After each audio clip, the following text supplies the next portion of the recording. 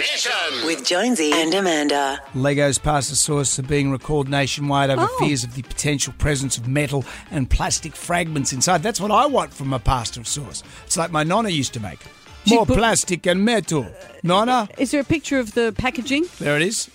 I don't have any of that in my house. It's not a jar. It's like it's one a of those plastic little, tub. Yeah, the tub. Specifically the 250-gram Lego's fresh Napoli sauce with tomato, garlic, basil and oregano. It sounds nice though, doesn't it? At Woolworths in Australia. So just be careful when you're opening your Legos. Just look out for that, okay? Maybe stick with the Dolmio.